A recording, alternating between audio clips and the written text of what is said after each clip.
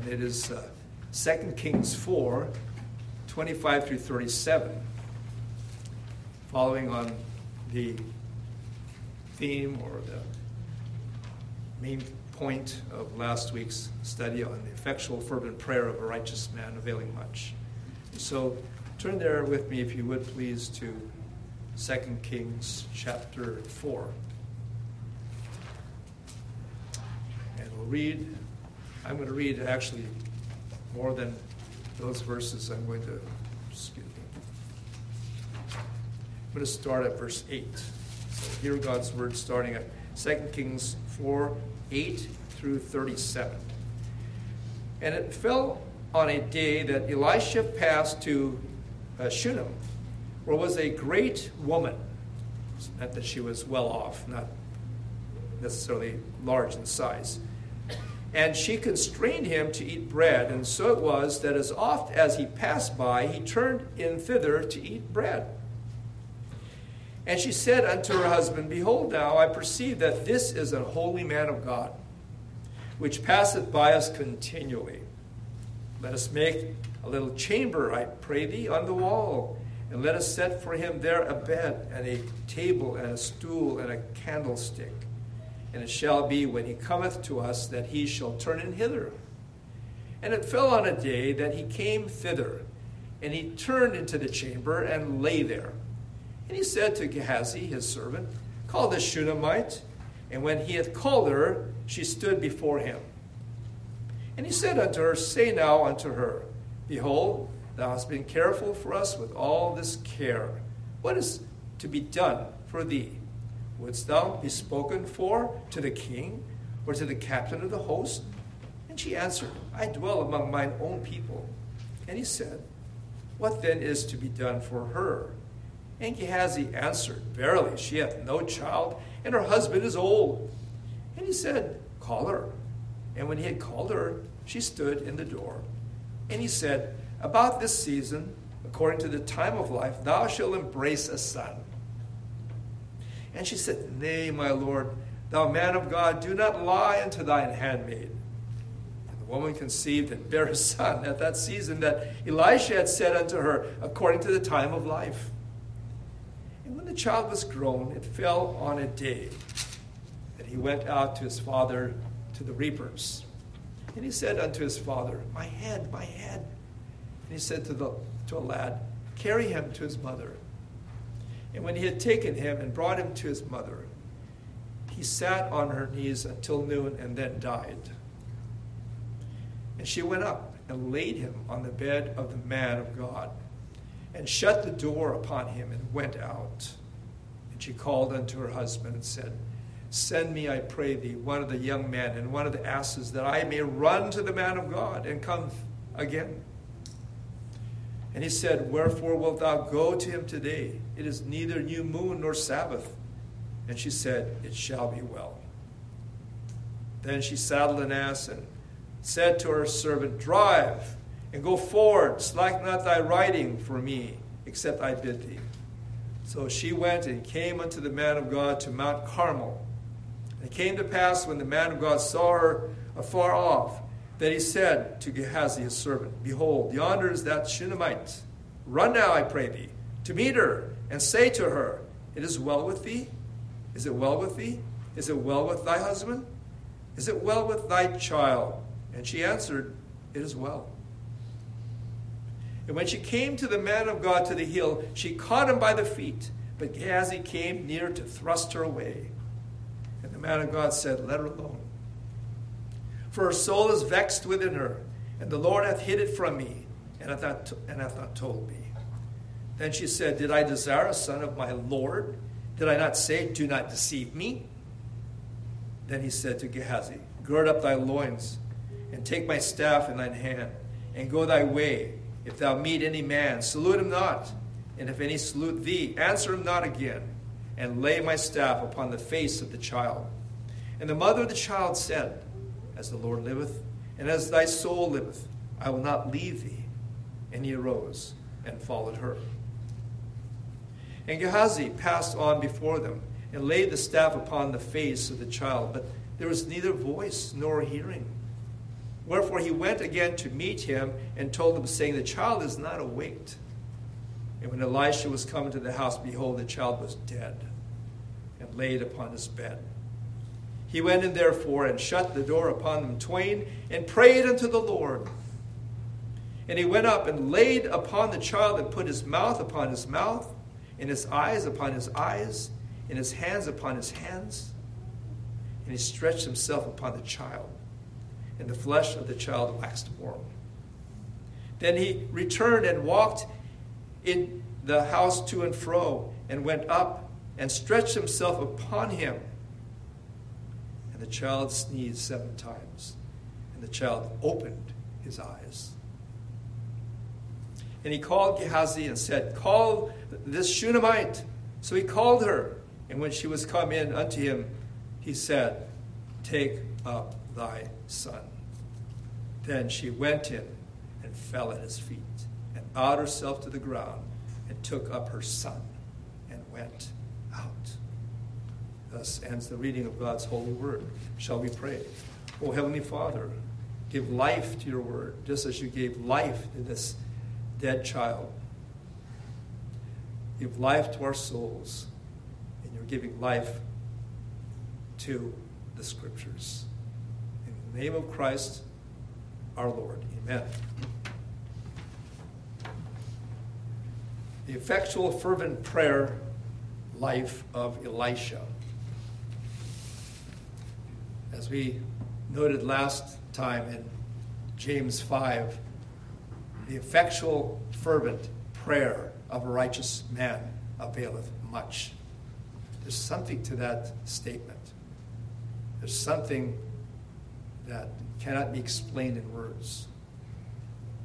Like Elijah before, 3 things describe Elisha in his prayer life. And what are they? Effectual prayer. Sounds familiar, doesn't it? How many times did Elijah pray, if you recall? Wasn't it twice? Once to stop the rain, and then the other to start it back up 3.5 years later, or thereabouts. How many times did Elisha pray in our story? Let's count them. In 2 Kings 4, 34 and 35, to be exact. I'll read it again. And he went up and lay upon the child, and put his mouth upon his mouth, and his eyes upon his eyes, and his hands upon his hands. And he stretched himself upon the child, and the flesh of the child waxed warm, began to warm up. Then he returned and walked in the house to and fro, and went up to the loft where the child was, which is where his apartment was, that the Shunammite woman had made for him, and stretched himself upon him. And the child sneezed 7 times, and the child opened his eyes. So how many times? Twice. Was Elisha's prayer effectual? You bet it was. Notice it said that he sneezed 7 times. He was literally gasping for air, trying to get back his breathing. That's a good sign. It could be a bad sign. It all depends upon whether you were alive to begin with or dead to start with. In this case, it was a good sign. Sign of life, because as I said previously, he had died. And in verse 32, he was dead and laid upon the prophet's bed. But the best sign of all followed in verse 35. And the child opened his eyes. When someone opens their eyes, and I mean really opens their eyes, and they're becoming animated, you know that that is a sign of life. And so the prophet prayed, and it was answered. It was effectual. It was effectual because, of course, our God is a prayer-answering God. And Elisha was convinced, just like Elijah, that God would answer him. Do you sense that about his praying?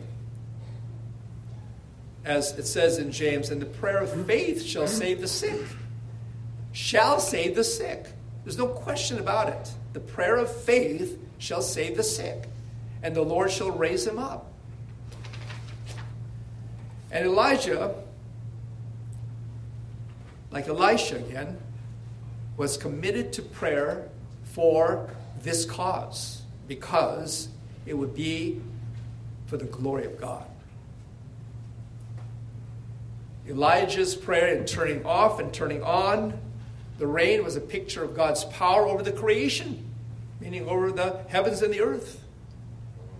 Elisha's prayer in the raising of this young lad from death to life was a picture of the new creation, of the recreation. As Paul puts it in Romans 6:4.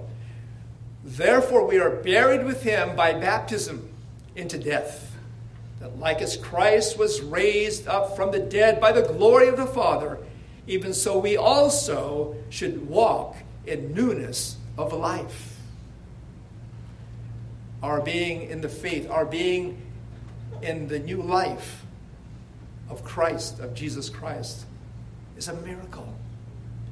Because it is the Lord's doing, it is marvelous in our eyes. And is this why we pray, as Elijah prayed? His prayer was also a fervent prayer, just like his predecessor. And by the way, yes, Elijah was his predecessor, who passed his mantle as the prophet of Israel to his servant, Elisha. And Elisha's purpose was likewise the same. To use the words of Paul in Romans 8:28, and we know that all things work together for good to them who love God and who are the called according to his purpose. You see, God just doesn't simply save us to be saved. Indeed, that is a most important reason, the salvation of our eternal souls. But there is an even greater reason, if I can put it that way, and that is that we might exalt him, and that we might further his purpose and purposes. And that is to the praise of his glorious grace, even as it will be to the praise of his glorious wrath in the case of those who reject his Son, Jesus Christ. This is a very important reason, the most, if I can prioritize it. And when you know that this is what you are about, when you're convinced that you are about the work of God, you can pour out your heart to God, and you know that God will hear you. You have no doubt whatsoever. It was not just to heal the son of the Shunammite woman. It was actually a prayer of salvation. It goes back to, again, the ministry of his predecessor, of whom it is said in 1 Kings 19, or who said of himself in 1 Kings 19:14, what? 1 Kings 19:14.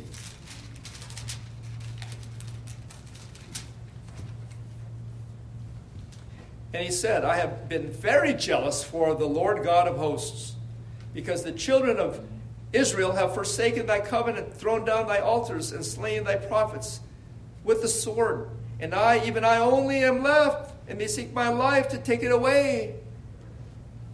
And so what is he about but the glory of God?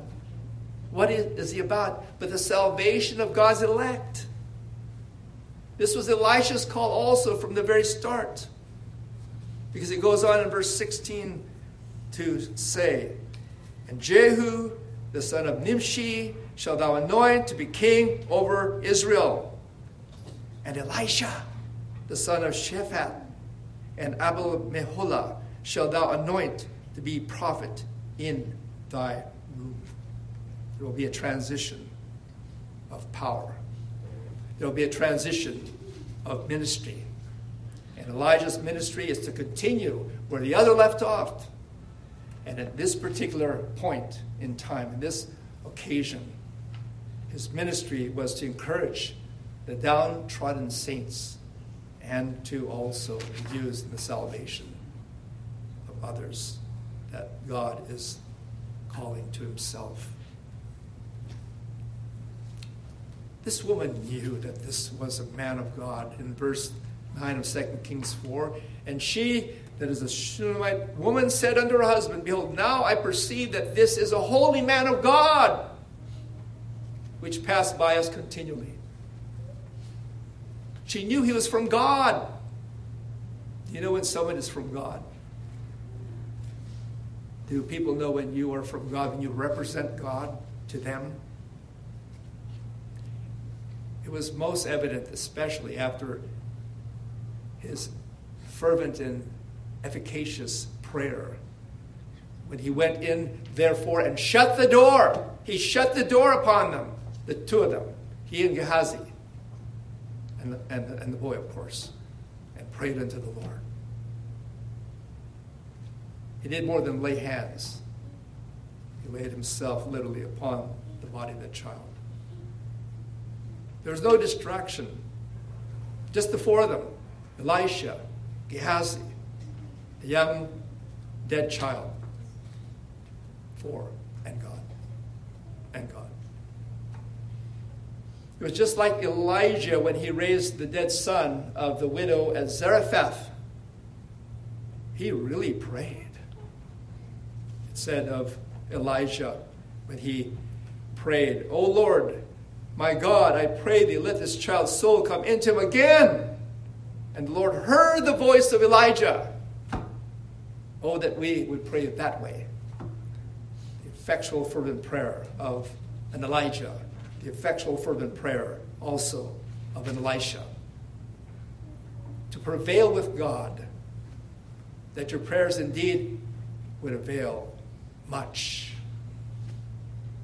And in this case, so much more so if Elijah had given to him, as was said, a double portion of his spirit. Or maybe I shouldn't say Elijah, but God. He prayed and he was heard from God. And he said to Gehazi afterwards, Call the Shunammite. So he called her. And when she came in unto him, he said, Here's your son. Take him. He's as good as new. And of course, she was on her knees, rejoicing in God, her Savior. Don't think that she was not a believer. Even as our Lord would commend the faith of those who are in the outskirts of Israel, and commend their faith, their great faith. How he would not see a greater faith in all of Israel than such a faith as hers. Or in the case of our Lord, when he was used to raise to life the son of the centurion, who was not of the nation of Israel, but was nonetheless of the faith of Israel. Here's your son. How that gave glory to God. How they gave glory to God. And why? Because you are some great prophet. Speaking about, of course, our story. Or the son of a prophet, speaking about actually y'all and myself. Or is it because you and I are his children and are loved for the sake of the Father as much as his natural son, Jesus Christ? And has promised to hear us in Jesus' name.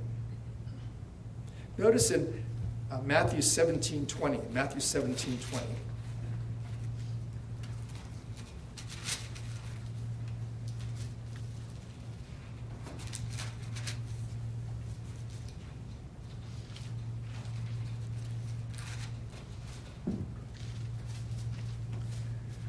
And Jesus said unto them, Because of your unbelief, for verily I say unto you, if you have faith as a grain of mustard seed, you shall say unto this mountain, Remove hence to yonder place, and it shall be removed, and nothing shall be impossible unto you.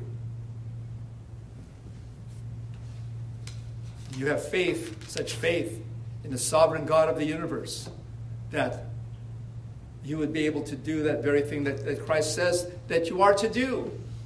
And expect that when you do great things for God, that He will do great things through you. In this case, in answering such a prayer.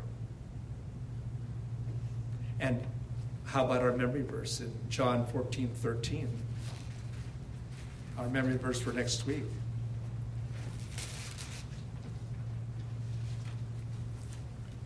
And whatsoever you shall ask in my name, that will I do, that the Father may be glorified in the Son.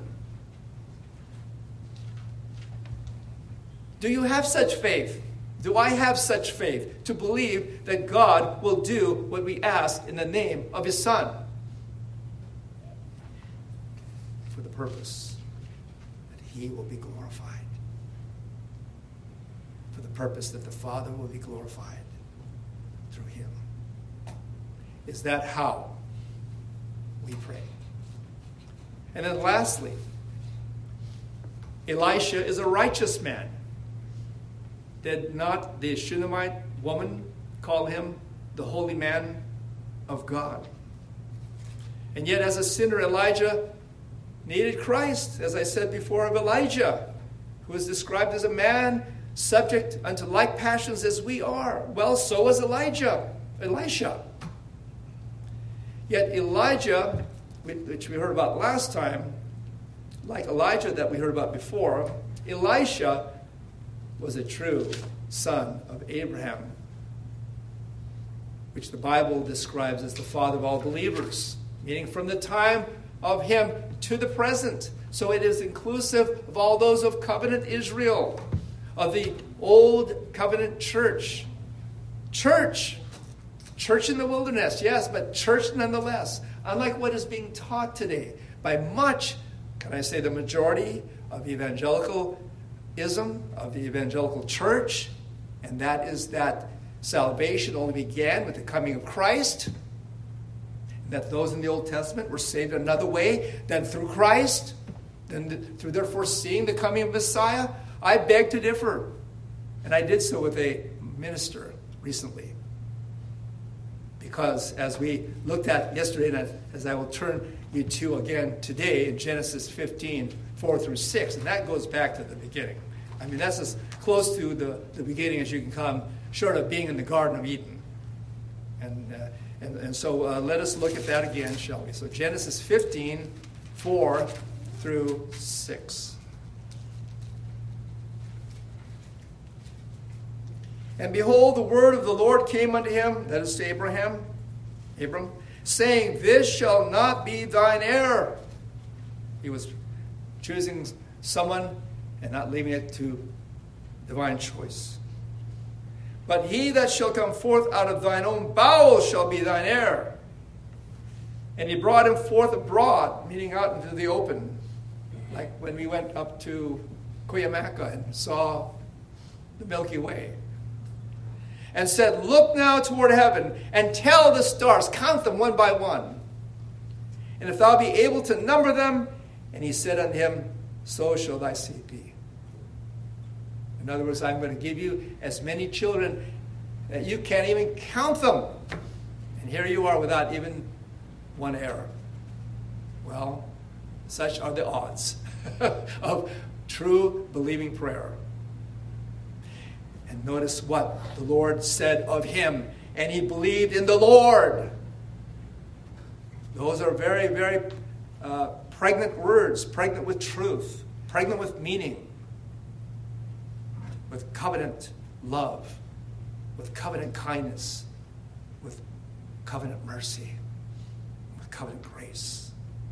And he, God, counted it to him, Abraham, for righteousness. You see, God is the one who is doing these things. God is the one who is saving his people from their sins. We're not helping God one bit. We have nothing to do with that in the sense that we come to God as beggars who are starving And God gives us food that we didn't have before to eat. We come to God thirsty, like a desert. Our souls are like a desert. And we come to God seeking the living waters, which only He gives, which only flows through Jesus to us from His soul by the Spirit of the living God. It wasn't just for the Jews, but for all believers everywhere. Because as we read again, Romans 4, 20 through 25, sometimes we need to hear the scriptures twice. And especially a passage like Genesis and now Romans. And so, bear with me. Turn to Romans 4, 20 through 25.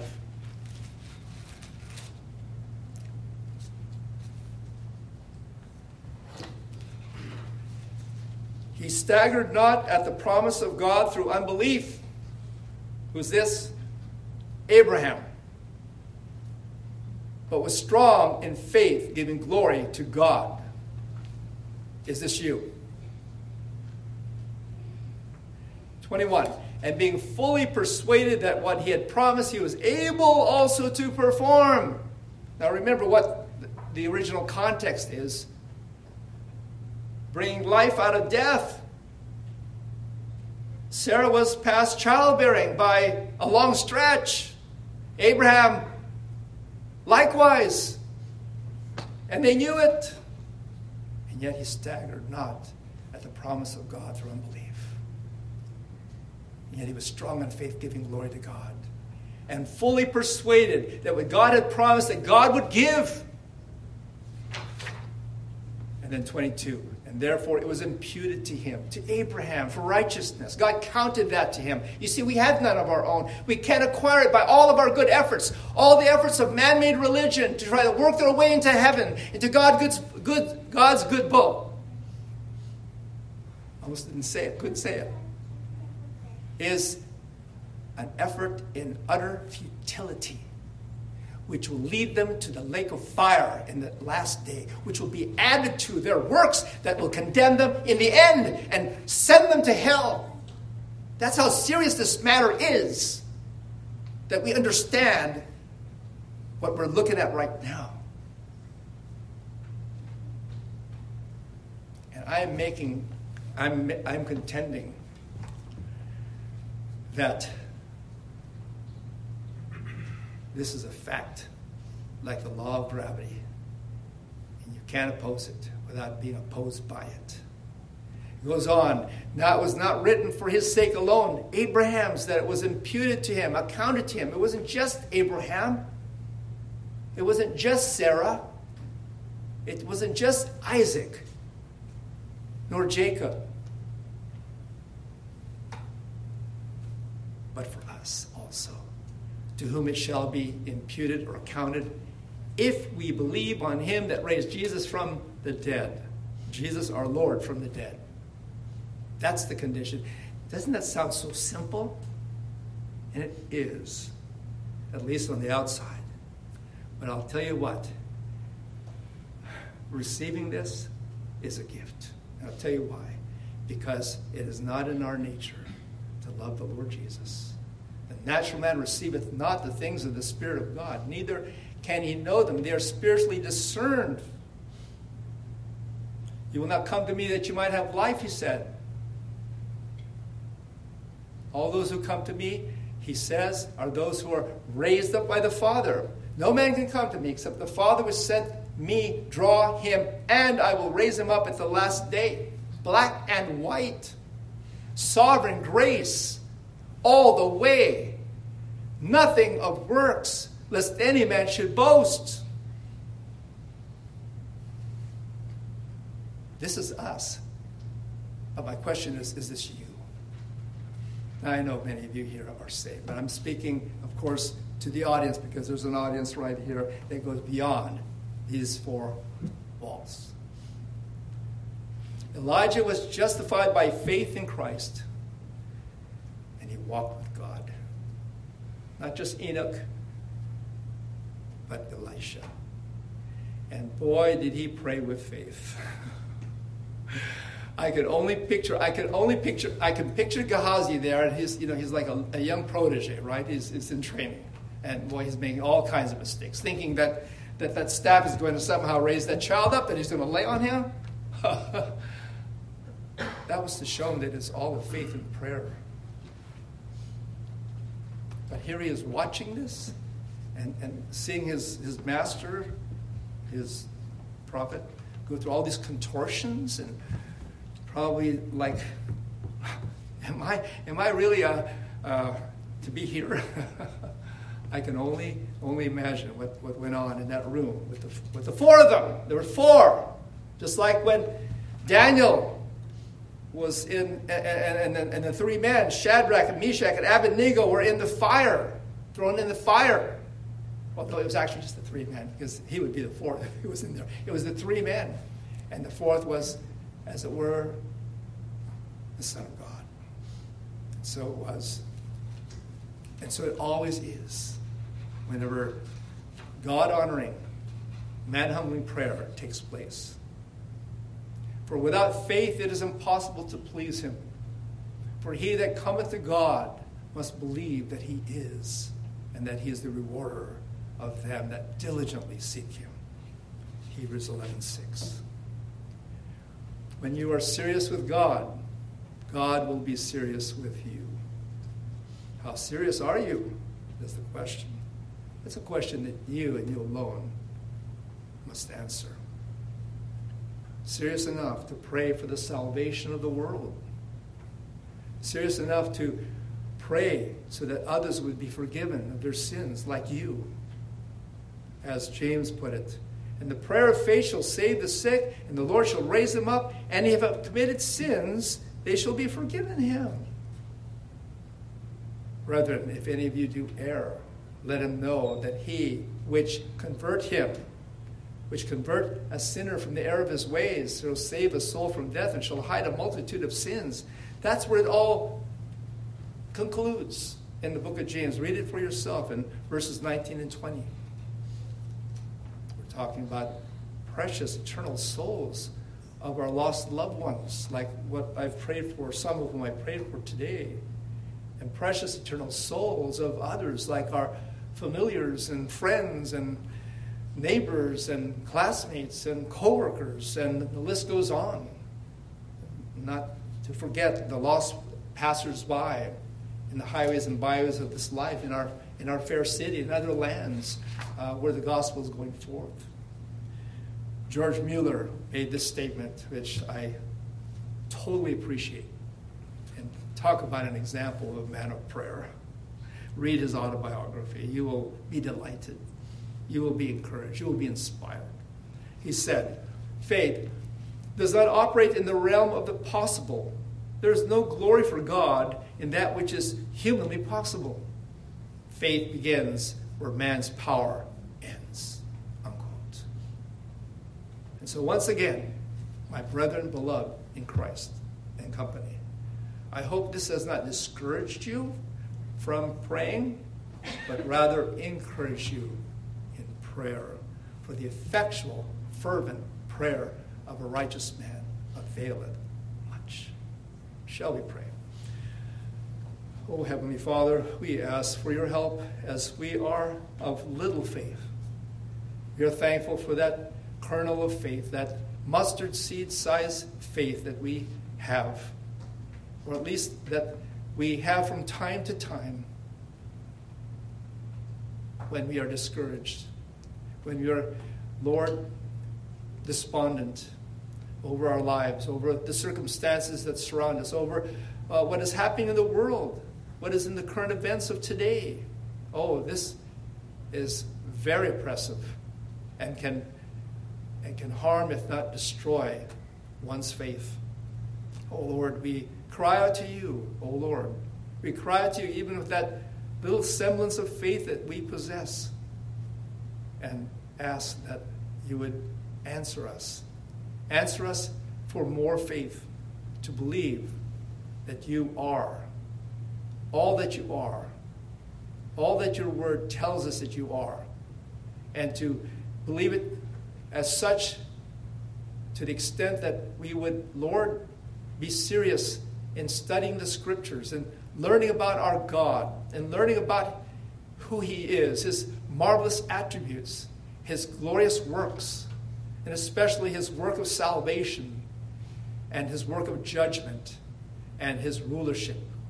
And Lord, be encouraged. There cannot be anything that would encourage us more than to focus upon your triumphant glory, and especially as it was manifested, demonstrated at the cross and in the resurrection from the empty tomb, which was made empty by your departure from it, finally to your glory. Oh, help us, oh God. Help us, we pray. Help us in this time, and especially with the situations that we face in our lives, especially when, Lord, we lose a loved one and are mourning, and Lord, are between and betwixt, Lord, our normal lives and are thus, Lord, struggling in following you, or perhaps, Lord, just struggling and being comforted, and to know and to be assured that when you comfort us, Lord, when we seek you, and when you comfort us, that it is a comfort that is the comfort of God. And that, Lord, we are also to use it to comfort one another. And so to this end, Lord, we bring to you ourselves as your servants for Jesus' sake. In Jesus' name, amen.